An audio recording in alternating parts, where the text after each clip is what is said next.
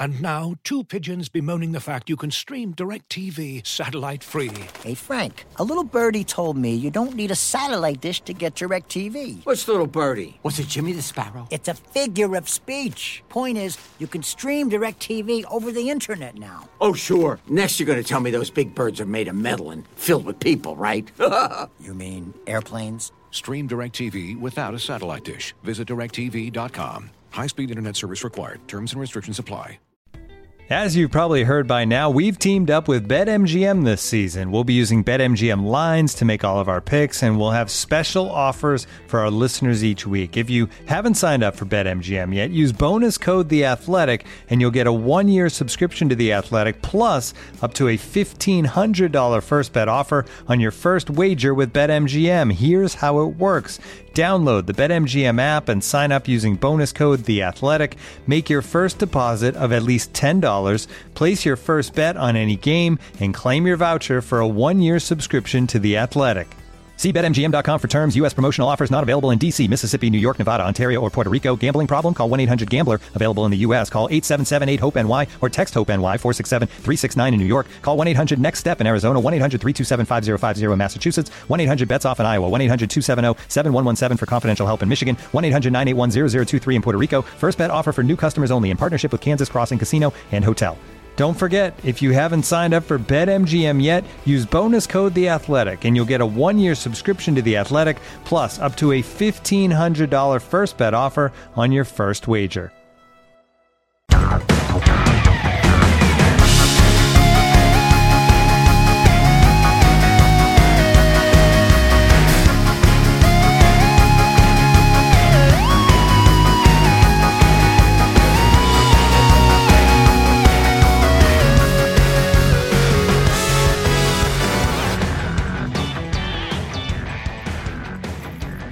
Hello and welcome to Front and Nationwide. This is the Athletics dedicated Blue Jackets podcast.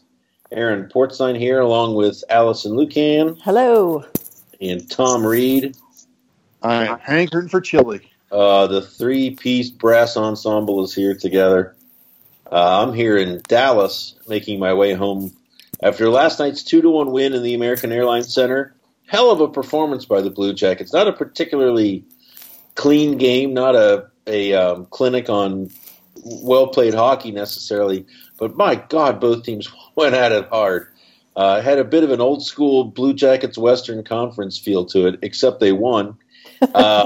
Jamie Benn with a big fight with Josh Anderson last night. Seth Jones with a huge hit on Jason Dickinson, and there were big hits and lots of lumber being laid all over the ice last night. John Tortorella called it the hardest they've played this year, which I thought was an interesting observation. 2-1. They now have are they 3-0-1 in their last four? Is it a 4-game point streak? Is that correct? Hold, please. I believe that's correct. Either way. Correct, 4. Yeah, so they're starting to find their way, these Blue Jackets, a little bit. Not perfect. I think the loss against the Rangers at home was a little leaky. And I know Tortorella has bristled at some of the 2-on-1s that they've given up, just some of the sloppy play with the puck. But, you know, it's you think many, many years, the Blue Jackets at 10-6-2, leading the Metro for what that's worth in November. They would kill for a start like this. And I think they've had this start, and there's still a lot that they think they can get better at. Do you, Allison, care to weigh in on that one as well? 10-6-2. Does it feel legit to you? It does, and I want to, before our listeners worry about correcting us, it's actually a 5-game point streak. They got a point in Anaheim going back to that game. So 3-0-2. Yes. Nice. I think that it's starting to feel like they're hitting their groove. This is something Tom cautioned us about not overreacting while waiting for early in the season. And yes, I do think that they can still improve. You know, I thought that last night's game was a hard-fought game. I actually point to Friday's contest in Washington as the best I think they've played. That's my read on the recent games. But, you know, last night was enjoyable. It was a good win, and that's what matters at the end of the day. I would still like to see the skaters getting a little bit more of the shot share, getting some more shots off, and particularly from the dangerous areas. I think that's something that they can work on. But, again, I thought, as you mentioned, no breakaways, no odd man rushes against. Tremendous work on the penalty kill, which I think was exceptional. I mean, they got almost as many shots off as the Stars did on the penalty kill. Right. So continued improvement there. But, yeah, I'd like to see them. We've talked about that swing between skill and brawn, if you will, on this team. Right. I think we're almost there, but now just a little bit more swing back to skill, and we might hit the sweet spot. Yeah, they're trying to sort of find themselves there a little bit. And Tortorella made some moves last night. Dubinsky moves up, Duclair moves down. We'll get into Duclair here in a minute. He's still trying to find that perfect balance. I think it's interesting that Dubinsky's on the wing. As we go through here, I almost said, wow. 10-6-2, Tom, are you buying or selling this team? Do you feel like the groove is starting to happen, or do you think they're still finding their way? Well, we'll get to that subject matter of why they're 10-6-2. I mean, it's we'll get into this later, but it's the goaltender. The goaltender makes a lot of things look good. But yeah, I mean, again, as I said about 2 or 3 weeks ago, it's let's not go too crazy about the fact that they're winning either. I mean, the whole league's, I think, is 10-6-2. I mean, oh my God. I mean, the Rangers, who are supposed to be in total tank mode, are like 2 points behind them. So, you know what? They're doing better. It's a nice start, but we expect this team to be a playoff team. So, yeah, it's fine. It's they're playing well. I thoroughly enjoyed last night's game. It reminded me so much of the Blue Jackets of 2 years ago, where there were just craziness all over, guys standing up for each other, fisticuffs. Kind of reminded me of the Minnesota game where they had the record, where they were going for the record. Well, Simon says hello. Yes. It was that game. It was the Minnesota game. It was I think Josh Anderson was in a scrap that game. That was where they had 2 scraps going at one time. In fact, I was really disappointed last night when Tortorella spoke. I thought that he was going to say, when the fight with Ben, our bench was 10 feet tall. That's the only thing that was missing. That was the only thing that was missing there. But no, it was a really enjoyable game. And, we talk about this all the time. The emphasis on skating, the emphasis on skill. You just don't see a lot of those type of games anymore. So when you get a throwback game like that, it's I wouldn't want to see 80 of those, but it was kind of a fun night. See, maybe I'm a Neanderthal. I'd like to see 80 of those. You and Torts both. And I don't Torts was trying to be restrained on his answer. You could tell he was trying to restrain himself. Yes. It was, on the day the NHL settles a massive lawsuit. Ugh. Right? You're like, woo-hoo-hoo, fighting. Who I felt bad for was, Seth Jones is just trying to make a nice open ice hit there. Yeah. And his stick kind of slides up, and all of a sudden he's public enemy number 1 in Dallas. In his hometown. It was just, you mentioned this in your story. It was just hilarious. I can't believe they booed him. Again, he was certainly not intending to hit the guy in the stick. I think he just kind of slid up there a little bit at the very end. But, yeah, the reverse angle on that was not good. It just gave it a bad look. So depending on what you saw, I can understand the ire. It was a fun game, though. It was a fun game to watch. Totally enjoyed it, and they're playing really well right now. Yeah, some subplots here, as there always are. You couldn't help but notice last night. We talked about Duclair being moved down to the 4th line. This guy who's second in goals and leads them in power play goals is demoted to the 4th line. But the thing to me that just jumped off the page last night. Zach Werenski, 14 minutes, 27 seconds. That's about half what he would normally have in a game like this. And I think what we're seeing here is the obviously the workings of the coach, John Tortorella, but we're also seeing this a sort of reminder that he doesn't play favorites because Werenski is absolutely one of the most talented offensive players on this team. He's been moved down to the 3rd pair, and he's throwing minutes that are about half what he normally would. And Duclair has been moved down to the fourth line, only from what you would call the third line to the fourth line. But his goals and his power play goals are not cutting him slack in the way that they are demanding him to play. I think for Werenski, it's purely defensive zone coverage. It's the defensive zone competing, which has never been a strong suit necessarily, but has really been exposed this year, I think, when Seth Jones was out, and now with him on a different pair from Seth Jones. He's having to defend more on a pair with Scott Harrington, certainly. And I wonder sometimes if Tortorella is not putting players in positions where they're forced to do things that they wouldn't be in other situations. I asked him yesterday if he put Duclair, Wenberg, Bjorkstrand together as a line to say, you know what, someone's got to check if I put the three of you together. It's like putting three college kids in a room and saying, someone's got to clean the room, all right? Just live with it or clean it. Someone's going to do it. And nobody did it. So Duclair gets busted down. He's at a different level of frustration than he is with Duclair than he is with Wenberg and Bjorkstrand, saying they know how to check. We have to teach Duclair how to check. Just wondering, when you guys look at Werenski being busted down to the third pair and Duclair being demoted to the fourth line, what you think, what you see, how you interpret this, and how you think the coaching staff wants the players to interpret this. Would either of you like to jump on that one first? Tom, go ahead. Well, John Tortorella being John Tortorella, first of all. We've seen it from the time that he was in Tampa all the way through his coaching years in New York and brief stop in Vancouver and here. I mean, he's not going to play favorites. I mean, I think Nick Foligno got benched in the third period of a game last year. He's your captain. Yeah. Cam Atkinson, the leading goal scorer, I think was a healthy scratch last year, was he not? Yes. So yeah, this is what Tortorella does, and it's early in the year. And the thing, let's start with Duclair.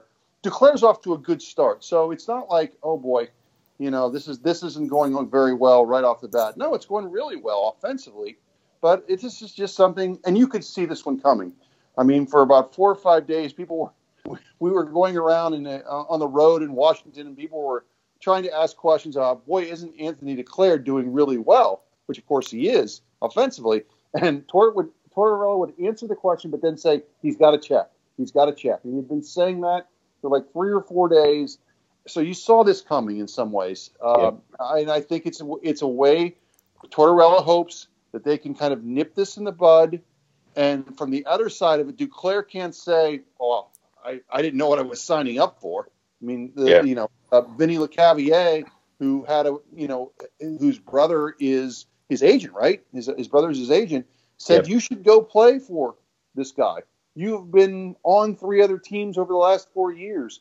This guy will help you get to where you need to go, to where this doesn't become an issue anymore, or people don't question your work ethic. So I think it's all positive. I think it'll be fine. I think the other one is more interesting in the sense that when we're talking about Werenski, he's trying to get across that we need more.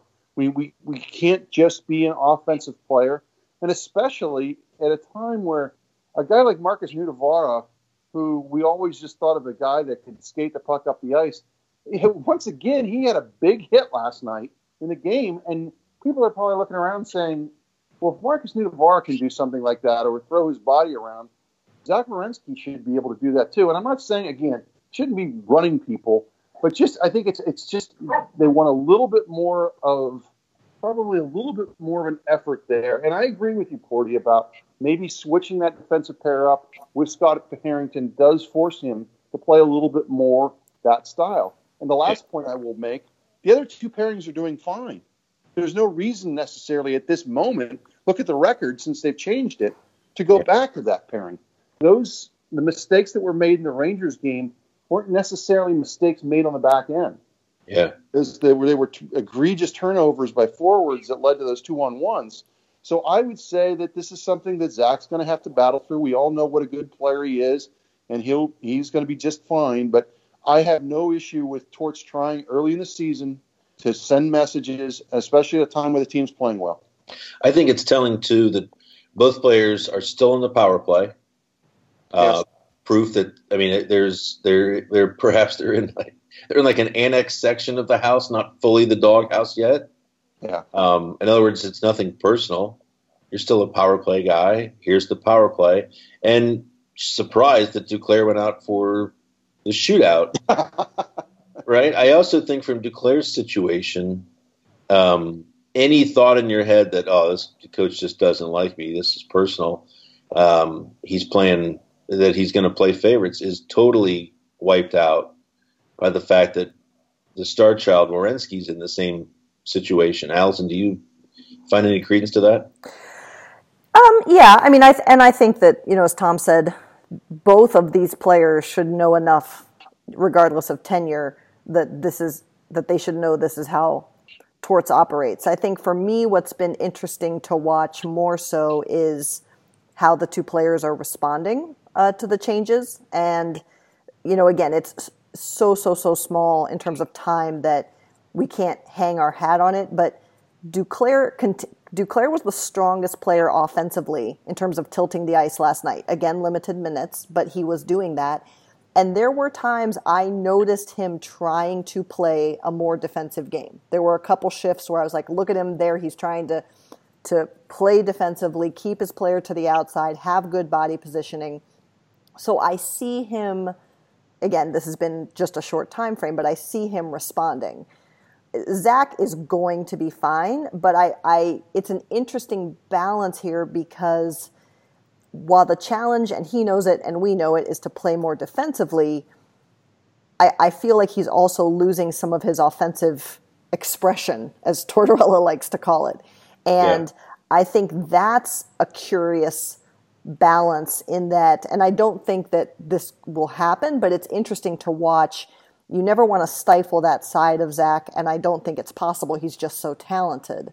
But it's interesting to see this kind of pull away from what he's been able to create in the past. And, you put him with Harrington to challenge him in those defensive roles, but it's also a limiter in a way, and it's a question of should he be able to overcome that and still keep that offensive upside? Is this just the natural ebb and flow of things?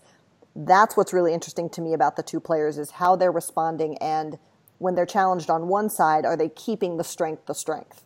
And I don't see the same response yet from both. And that, again, I think they're both going to be okay, particularly Zach, but it's just an interesting storyline for me. Yeah, and I guess not to, as you pointed out, not to draw too big of a read on a few games here, but I don't sense Werenski playing with an air of desperation. Right. I think he's continued to play the way that he played.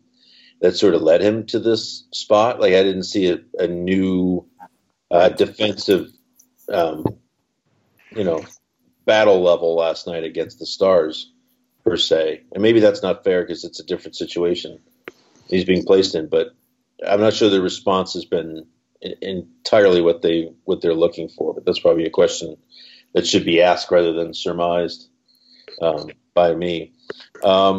One thing really, really interesting here, for so long, in the first 12 games of the season, 14 games of the season, my God, the special teams were awful. And it's really hard in today's NHL to sustain winning when your power play the killer bottom three in the league, or bottom 5 or 6 teams for sure. The power play was dead last. The penalty kill was way down there too. And during this little run here, they've been really, really good now. In the last 4 games, Blue Jackets 5 of 11 on the power play.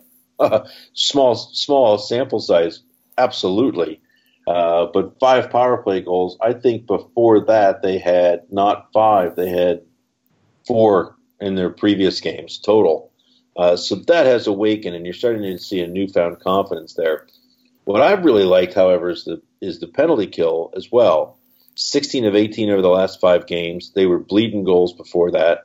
They seem to be finding a balance between the desire to pressure the puck more and the ability to not leave huge gaps and allow great speed. Like they're starting to cut people off coming through the neutral zone. I think it was Seth Jones last night who said we're spending a lot of our penalty kills along the wall because we're pushing the puck out to the wall. These special teams just in the recent spurt here have not been a huge liability, and geez, that makes the winning, the ability to sustain wins a whole lot easier. Tom? Yeah, nothing to disagree with. I mean, the special teams won them the game in Washington. I mean, that and Sergei Bobrovsky, and of course, you can't talk about the penalty kill without talking about the most important penalty killer is your goalie. So we know early in the year the goaltending was not on par where it should be, and now it's getting closer. But yeah, there was last night. How many they give up? One shot maybe in four. Yeah, one shot. Yeah, yep. One shot on goal. Right. I mean, yeah, that's strong stuff. The power play again. Anthony Duclair has had a couple goals in this streak. I think he's the one that kind of got it started. And yeah, I think a lot of with the power play is confidence. You see it go in the net a couple times, and against the Rangers, you saw when they scored, they were just getting pucks inside. That was to me, that was the thing I noticed. And and then they pass it around and nobody's moving. Oh. They were moving the puck. That power play against the Rangers, I went back and watched it when I came home. They won the faceoff. It never left the zone. The Rangers were just almost like, oh, thank God they scored. The four guys out there were just like, we go back to the bench. They're all bent over. The Blue Jackets almost walked it into the net. They moved the puck so well. So yeah, encouraging sign. That Foligno pass was insane. Oh, insane. Which one in Washington? To Bjorkstrand. Yeah, the backhand. Yeah. The backhand through legs to Bjorkstrand. I believe it was power play. Yeah. Yeah. No. Yeah. They were both power play goals. Yeah, unbelievable. Yeah, it was incredible. It was incredible, and give Bjorkstrand credit. There was still some work to do on that shot. That was it was a nice shot, and but Foligno, and I know we're probably not going to hit this topic, but my goodness. And I'm not a fan of lines that don't have centers on them. I don't think they're sustainable. But my goodness, has that line been good with Jenner and Anderson? Oh, my goodness. You look at this during this stretch, there's different things, and we're kind of hitting on them here of why the team's playing better. That line has been tremendous. The first two lines they have are really good. And that's why I did not think that when Torts talked about breaking up that third line, he would touch the first two lines because of how well they're playing right now. Well, that line you talked about, the Jenner line with Foligno Anderson, that's very much like a 2016-17 Blue Jackets line. Yeah. Go back to that thing. Yeah, you're absolutely right. Yeah. Allison, are you seeing anything different, anything technically smart on the penalty kill that's different, or are they just starting to grasp little things and get goaltending? Let's be honest. Yeah, I mean, I think the penalty kill too. I mean, and this was mentioned more in passing because this is not a group, nor is really any group that's going to blame personnel or changes. But this penalty kill had to rebuild in a lot of ways because Jack Johnson is gone, Ian Cole is gone, Seth Jones doesn't start the season. Seth is really Matt Calvert. Correct. Seth told me, he's really proud of how he and Murray are finally coming together on the penalty kill. So I do think settling in as units is part of this. Sedlak has kind of been in and out, and he's good on the penalty kill too, but he's been in and out of the lineup. So figuring out that rhythm, I think, has been key. And but last night in particular, I was very impressed. If you look down at, and this was in our recap, I mean, the Stars had one shot on goal. It wasn't a high danger attempt. And the Jackets had, when it came to shot attempts, just one fewer than the Stars did on the penalty kill. Yeah. Right. So, that's pretty impressive. And what I do like, I mean, we've talked about this now too on the power play. They're flowing, they're playing more freely, more fluid. But even aside from the count, I think the fact that they've now had a power play goal in 4 straight games is huge. Even, it's been 1-2, 1-1, but I think it allows them to exhale and say, we can get one of these every so often. It feels easier to them. Yeah. I went back and looked. This is the first time they've had a power play goal in 4 straight games since the end of last season. They didn't have a power play goal in the final game, regular season game against Nashville. Before that, they had 4 straight. Wow. And then I got to thinking, when's the last time they've scored a power play goal in 5 straight games? And so I started looking and looking and looking. And it was the beginning of 2015-16. So, yes, the year they started 0-8, they also had a power play goal in their first 5 games. And that's the last time they've popped in a power play goal in 5 straight games. So it's been a little while. Yeah, very, very strange. And I think the people with the Fire Brad Larson signs have put them down. I'm not sure they've taken them apart to recycle them yet, but the heat is off, I would think, the assistant coach at this point, because it does look kind of like they know what they're doing in that respect. Blue Jackets versus Florida on Thursday. Bob's due for a shutout here soon, isn't he? My God, has he played well. We go back to the time he came in, October 30th, he came in relief of Korpisalo after the first period versus Detroit. He did take the loss that night because the Blue Jackets made a hell of a comeback. But since then, his last 6 outings, so 5 starts in there, 6 outings, 4-2-0, 9.52 save percentage, and 1.57 goals against. The Bob is on fire right now. Thoughts on this as we make our way out of this podcast from either of you? Yeah, I mean, I try and put this in our recaps every night. And if you going into that Detroit game, Bob was below what he was expected to do in all but one of those games. And since then, he's been 4.5% above expectations, 8% above, 4.7, 4.3, 6.3. And this is what makes Bob so special. This is the articulation of stealing the games, being the difference maker. And, I said this in my goaltending article. I think this is also why Bob's start felt so rough, is because his expectations, where we expect to see him, is so high that the gap back was so stark. But, his happy place is living right here at, think about that, 5% above save percentage, what's expected based on the shots he's facing. That's crazy. That is crazy. Yeah. And boy, it does. I mean, it's easy for us to say, oh, Korpisalo can be the starter if Bob leaves. Boy, it does call into question how competitive this team can be without a difference-making goaltender every night. I know we're getting ahead of ourselves here, but Tom, are you starting to think in that way? All right, look, we talked for days about their efforts aren't consistent one game to another game. Their power play. You know what? When Bob's playing like that, they're going to have a chance to win every game. That game in Washington, it could have been 3-0 or 3-1 in the first 15 minutes of that game. They were turning the puck all over the shop, and Bob was just making saves. And he made a save early in the second period against Nicholas Backstrom. That was just vintage Bob, where he knew exactly where the puck was going. He knew it was coming across to Backstrom from Chandler Stevenson. He knew he'd probably go to the far side. Bob barely moved, just stuck out that right pad like a flipper. Puck went in the corner. A great danger. I would have to assume that's a high danger shot, right, Allison? That was a pretty high danger area.